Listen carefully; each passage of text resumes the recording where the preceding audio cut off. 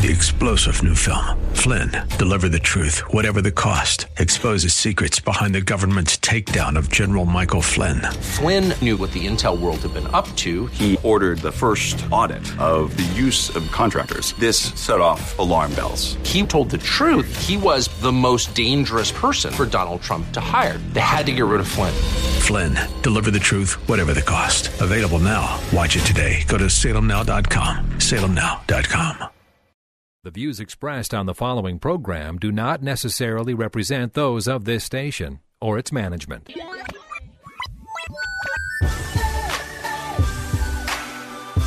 Perspective, teaching, conversation. This is Isaiah 61. Over the next half hour, you'll hear why the Lord provided those verses and how they can be used in witnessing, in the church, and in daily life as God's children.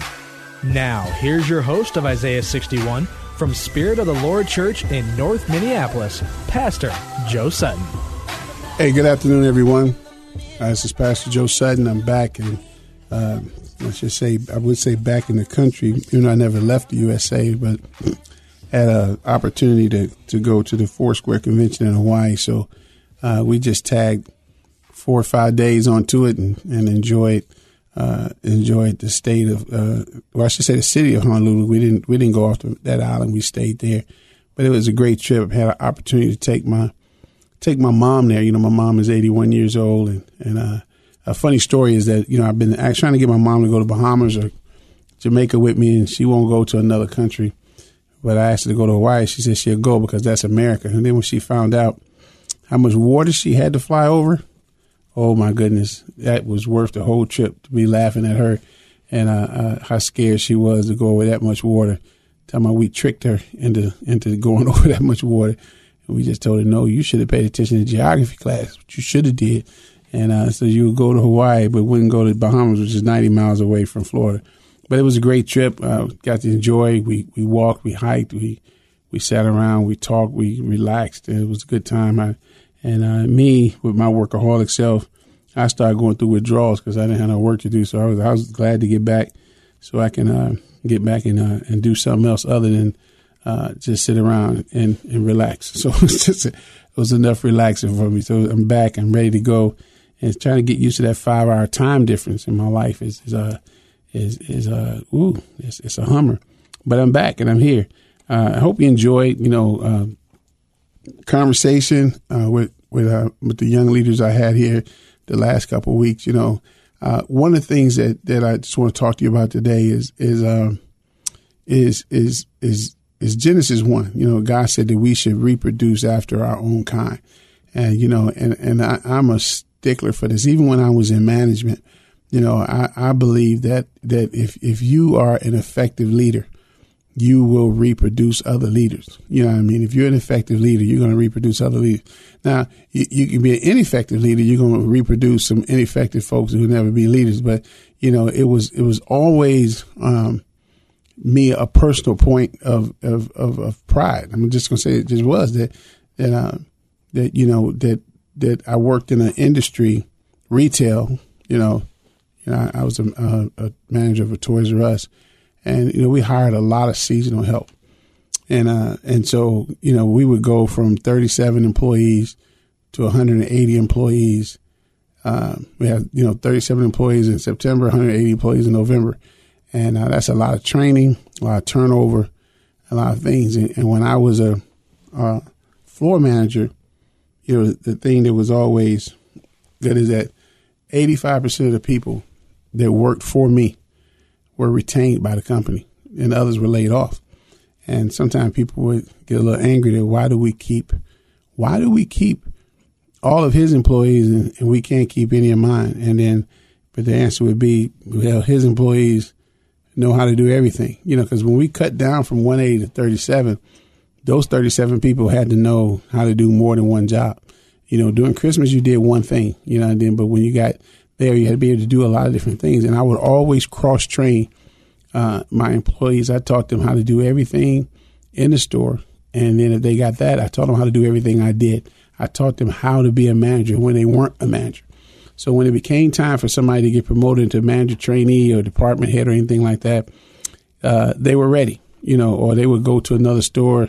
I remember the manager of Walmart coming to me and thanking me for all the excellent assistant managers and department heads I had sent him, because it was a better opportunity at Walmart for them to advance, and I was sending employees over there to go to that point. And but it was the thing about it is that as I didn't just come to work to fulfill a task, I didn't come to work to get my agenda done. I also had to develop the people that God had given me, and I've taken that approach into ministry, but it didn't come from ministry. I have to be wise, and if you listen to the show a lot, you'll hear me reference a lot to to the church that impacted me the most when I was growing up, and that was the Catholic church in my neighborhood, the Catholic school I went to, that believed in raising up indigenous leaders. If you're doing a work in a particular place and you've been there 10 years and you haven't had any leaders rise up out of that particular work, you have to ask yourself, what am I doing? If this does the ministry exist to fulfill my needs, or do I exist to fulfill the needs of the people I'm called to serve? If I'm called to serve these people, the best thing I can do is to create a path for them, where they can be in charge of their own destiny. They can be leaders in their own folks. And so, that's key for me in everything that I've ever done. Even on our track team that we coach, Eagles, Wings, and before that it was the Hospitality House Striders. A lot of the young people went off to become coaches. Most of my coaches that I have today are athletes that I coached in the past. They've come back and they give back by coaching. Why? Because we just didn't train them how to be good runners. We trained them how to be good runners who could coach. And so they can coach themselves. Even when we're at a track meet, the coaches don't coach. The athletes coach. If we see something that needs to be corrected, we grab an athlete and we say, hey, go over there and talk to this person. They're striding wrong or they're doing this. Correct that. And they know what to do. They go over there and they correct that. I tell all the little kids, I was telling a little 12 and under group the other day that I expect them all in 2 years to be able to be leaders. How can you ever be an effective leader if you're not given a platform in which to practice your leadership skills? And so we give them that. Whether it's just warming each other up, whether it's making sure people check in right, know how to set their blocks, whatever it is. And even in our daily program, we do that. So it took us about 8 to 10 years, but in 10 years, my whole summer program is run by former students. And so even when new people come in, like a teacher who come volunteer their time to help us out, they're amazed at how these young people know what to do and how to adjust. But they were raised in the program, and we raised them with the point that one day you'll lead this program. My director, who you heard from, Ayana, when she was little, when she was like 7, I told her, I said, you're gonna direct my program one day. And so, and that's the day she's going to direct the program this summer. If we don't leave that legacy behind, I look at some ministries that have been working in countries and neighborhoods for 30 and 40 years and don't have an indigenous leader, don't have anyone that rolls up through the ranks and that's doing anything, that's making a mark, that's leading the organization. And that's just a goal of mine. It's just a thing that's embedded in my DNA. I don't care whether I'm working a quote unquote secular job or a Christian job. I'm going to make sure that the leaders are risen up. And I do that even in my family. When you look at my children, my grandchildren, it's just a certain pattern that because we reproduce after our own kind. You don't know, after you spend some time with any of my children, you'll know who their father is. And they have their own way, but you can tell the influence. And not that we're egotistical and want people to be like us, but God has called us to multiply, to be fruitful and to multiply, to take dominion. And that's the thing that we need to look at. And I say this because when I talk to people that what turns them off of seeking a personal relationship with Jesus Christ, with getting to know the Father through Jesus, is they always want to point back at the church and find a deficiency in the church or something like that. They never look at the deficiency in their own life, but they want to find a deficiency in church, and that's fine. you're going to find a deficiency in the church. You're going to find deficiencies in me. You know what I mean? That's going to go there. If you're looking for it, you will find it. But the thing the most you have to understand is that if you really love someone, you know what I mean? You know, you're going to spend time with them and you're going to obey them. You know what I mean? Coming to church and sitting in a pew is not a reflection of our love for anyone. You know what I mean? You know, if I just came home and sat in a chair and then let my wife know that she's my wife, if I don't spend time with her, if I'm not talking with her, listening to her, meeting needs, you know, helping her achieve her dreams and visions, our relationship is just going to be shallow at best. And anybody can sit in a room with somebody and not there. So we have to actually live out, you know, what we say this relationship is supposed to be. And when people see it truly is a relationship, then, and people are desiring of really knowing God, to be able to know God. And do they ever see anybody that really knows him? Or do we just, you know, run around and go out on Friday and Saturday night and then get up on Sunday morning to make it to church because that's the way to fulfill, to say that we still love God, or we something that's happening in between? No, it's not, you know what I mean? And not that if I didn't go out doesn't mean I love him either. You know what I mean? If I'm just sitting at home staring, but if I'm actually following his ways and following his commands, and I'm out there teaching people, and I'm out there reaching people, and I'm out there letting you know, I'm not violating your personal space or anything like that. But you can tell when someone sincerely loves someone so much and they're talking about them out of a love for that person, not out of a desire to convert you or convince you that it's there. And then in the midst of that, because of who we are, when we do teach and when we do disciple and the people we spend time with, we take after their ways. You know what I mean? If you spend time with my mom and you got to know my mom, you'll look and say, oh, wow, you know, yeah, you know, Joseph is your son. You know what I mean? Because I spent time, my mom taught me. You know, there's certain things about me that's a reflection of what she taught. And you can tell those that we've discipled or we've spent time with. And the thing that gets me the most is I see a lot of my friends, even people who used to be, you know, in ministry and not anymore, just choose to sit in the pew. They spend their time with themselves. I mean, not even and not in the function of carrying out the Great Commission of being a teacher to people, to teaching them, you know. And we live in a world where people, we say they don't know how to act, they don't know how to dress, they don't know how to do this, but yet no one is willing to teach, you know, people how to do this. And I'm not talking about teaching strangers. I'm talking about in your own family. I can just spend my time ministering to my family and keep a nice full schedule. You know what I mean? When I look at the problems and issues that go along in there, what are we going to do? You know what I mean? What are we going to do? You know, it is time for us to really come out of our houses, get out from in front of those LED or whatever kind of screen you have in front of you, and actually become a positive force in our community. But first, we should become a positive force in our own family. You know what I mean? Making sure we live our lives in such a way that they give glory to God in all that we do and all that we say. You know, I asked myself this question the other day.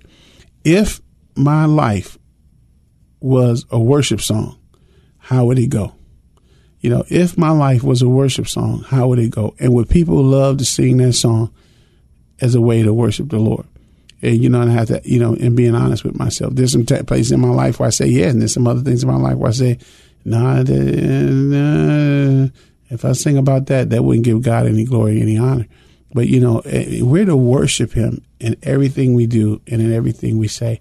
And to me, the highest form of worship that I can give him is to go out there and bring another brother or sister, another one of his children back into the kingdom. And not just bring them into the kingdom, the word, but to actually teach them how to worship and how to honor and how to love the Lord thy God with all their heart and all their soul and all their mind.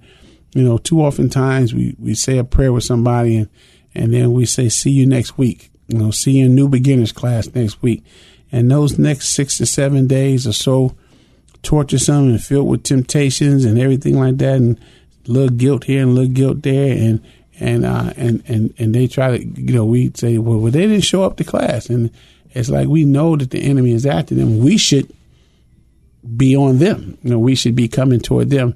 And then we go back and forth, and they fade away, and we say, oh, they weren't serious, and then they get a little jaded, and then we get there and we go back to our same little routine that's in there. And sometimes we have to open up our homes. Sometimes we have to let people come in and live with us. Sometimes we have to go live with them. Sometimes we just need to take that extra bit of yard to put up with somebody, take somebody grocery shopping, show them how to grocery shop, show them how to pay a bill. Just show them what it means to save, and we're the teachers. We are the teachers. And I'm so excited about this next generation of leaders that I had an opportunity to help raise up. And I just want to thank all of you who support what we do at the 3 Deep Leadership Foundation. And so we do have some nice supporters out there.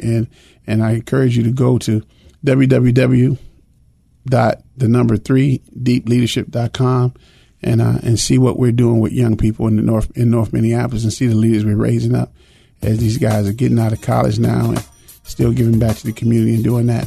What I want to do is I'm going to come up on a break. You're listening to Isaiah 61, the radio ministry of Spirit of the Lord Church in North Minneapolis, and we're going to come up on a break. And after the break, I want to get with you, and I want to share with you some tips of being effective this summer, and some things that we're going to do and that you can join in with us and support us with prayer, or hopefully even finances. Thank you very much.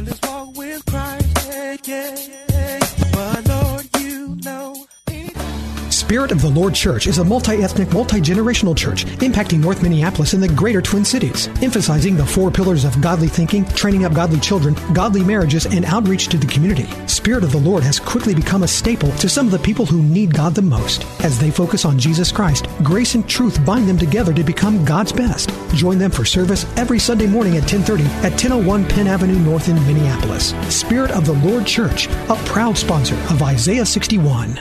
Recently, Barna Research ranked America's 100 most Bible-minded cities. Where did we rank? Only number 67. Our communities need a Christian voice. Our communities need a mission. It is our goal at AM 980 The Mission to provide you with some of the best Bible teachers in the country, from Dr. John MacArthur on the West Coast to Alistair Begg out east, and everywhere in between, including our great local ministry. It's our mission to spread the good news of Jesus and strengthen the local church.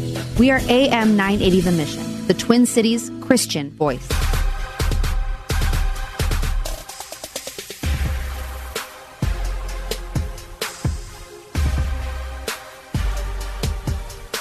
Hey, welcome back to Isaiah 61, the radio ministry of Spirit of the Lord Church. Once again, my name is Pastor Joe Sutton. And I'm just talking about reproducing after our own kind, raising up that next generation of leaders, and being in ministry and looking in ministry and being able to raise up people out of the context of your ministry to be able to handle things. Sometimes we look at ministries, and sometimes we have to go recruit, and you have to go recruit, as I say, to recruit people in, as opposed to being able to raise up leaders from within your own ministry department after a while, and to get things in. Not, everybody loves a good job offer, but it's so nice when you can groom people and get them in there and be able to move in that next generation and give them that experience that they need. And one of the things that has helped me so much, I guess that's why I have 7 children, because I love working with young people.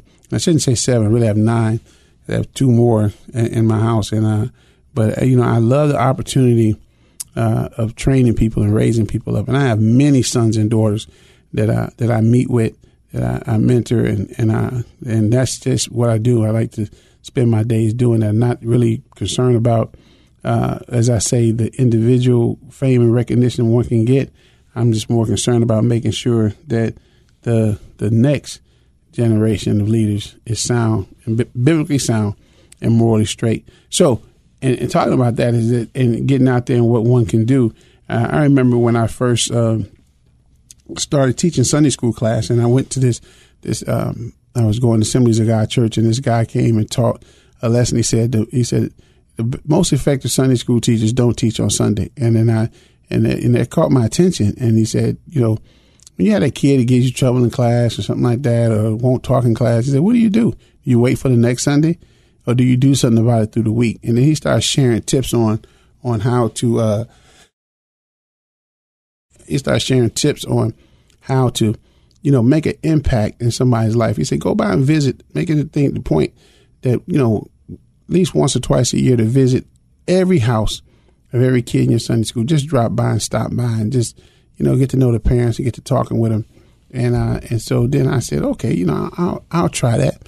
And my church at the time had a Sunday evening service. And so, you know, you don't see those hardly much anymore, but we had one back then. And I love Sunday evening service. And I stay in church all day, so don't never follow me. But so what I would do is that I would take young boys, usually from single moms, and then I would ask them, could they come home with me, you know, in between service, and I bring them back Sunday night.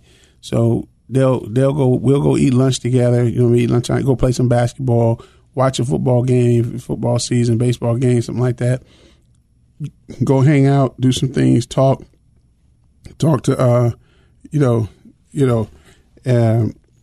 just, and that's just what we'll do. And so I got a chance to start teaching them. They would ask me questions about, playing sports or we'll talk about high school or college, and we'll just have talking to be a couple other guys. A couple other guys would be with me, and we'll have like 4 or 5, and they got to be like the thing to do. I mean, they got to be like, where we had like 8 or 9 kids asking, can they go hang out with us in between services, you know, and my moms were like, I ain't never seen my kids anxious to come to Sunday night service, you know, but they would come, they knew if they went to Sunday night service, they get to hang out with us in between.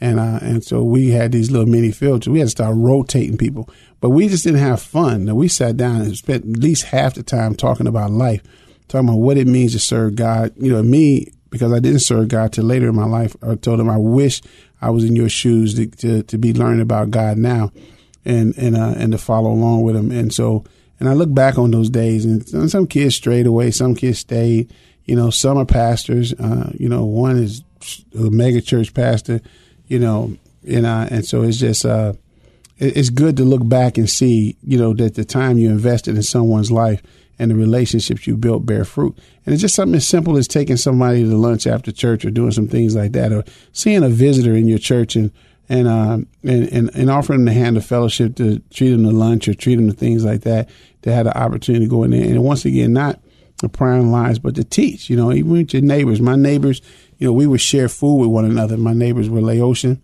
and so they would go outside sometime and cook outside or do some different things. And they would have a garden and I would share things with them, foods that I would pick up or things with their kids, a toy or something. And they in turn would share with me. Love those egg rolls that they would share. And we had just a nice little relationship on the block. And then even the neighbors that didn't like to talk to each other due to cultural reasons, we all got to talking to each other because we all became neighbors. But it all started with cutting each other's grass, you know, shoveling snow.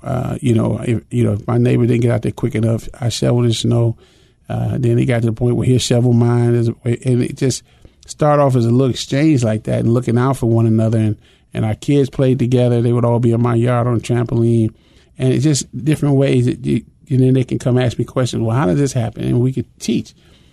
You know, as we get out and it doesn't have to be an evangelistic crusade. It doesn't have to be anything like that. It just can be relating to people. This summer, matter of fact, this Friday, we're going to have our first community meal from 6 to 7 o'clock. We're going to pray at 5:30, and then we're going to serve a community meal from 6 to 7. It's our first one. So we don't know what the attendance is going to be like, but you know, every Friday we get out there and do a meal with the community, just to get to know our neighbors. And you know, a lot of kids show up because we're right across the street from the playground, and we get to know them. We serve them, we treat them, we talk, and just to be visible, just to be that they can feel comfortable coming to us. You know what I mean? And not think, I wonder what it's like inside that building, or scared to come in there. We come outside and we engage them and we meet with them.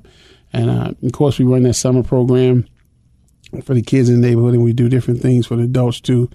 But if we don't be the influence, if we don't be the teachers of our community, then who will be? You know what I mean? If we bring that standard, the Word of God, you know, that's the standard that people need to function by. Whether they choose to have a relationship with him or not is on them. But at least they know what the standard is, and the standard is there. I just want to encourage you guys. It's going to be a nice hot weekend this weekend, and it'd be tempting to stay in that air conditioning, or it'd be tempting just to sit in your own little yard and do something. But invite somebody with you. Invite somebody, share some time together. Let them know you're a normal human being. Talk about the basketball game. Talk about praying for the resurrection of the Minnesota Twins. Do something. You know what I mean? But engage somebody, love on somebody, and let them know that the God in your life is still alive. I'll talk to you next week. Amen.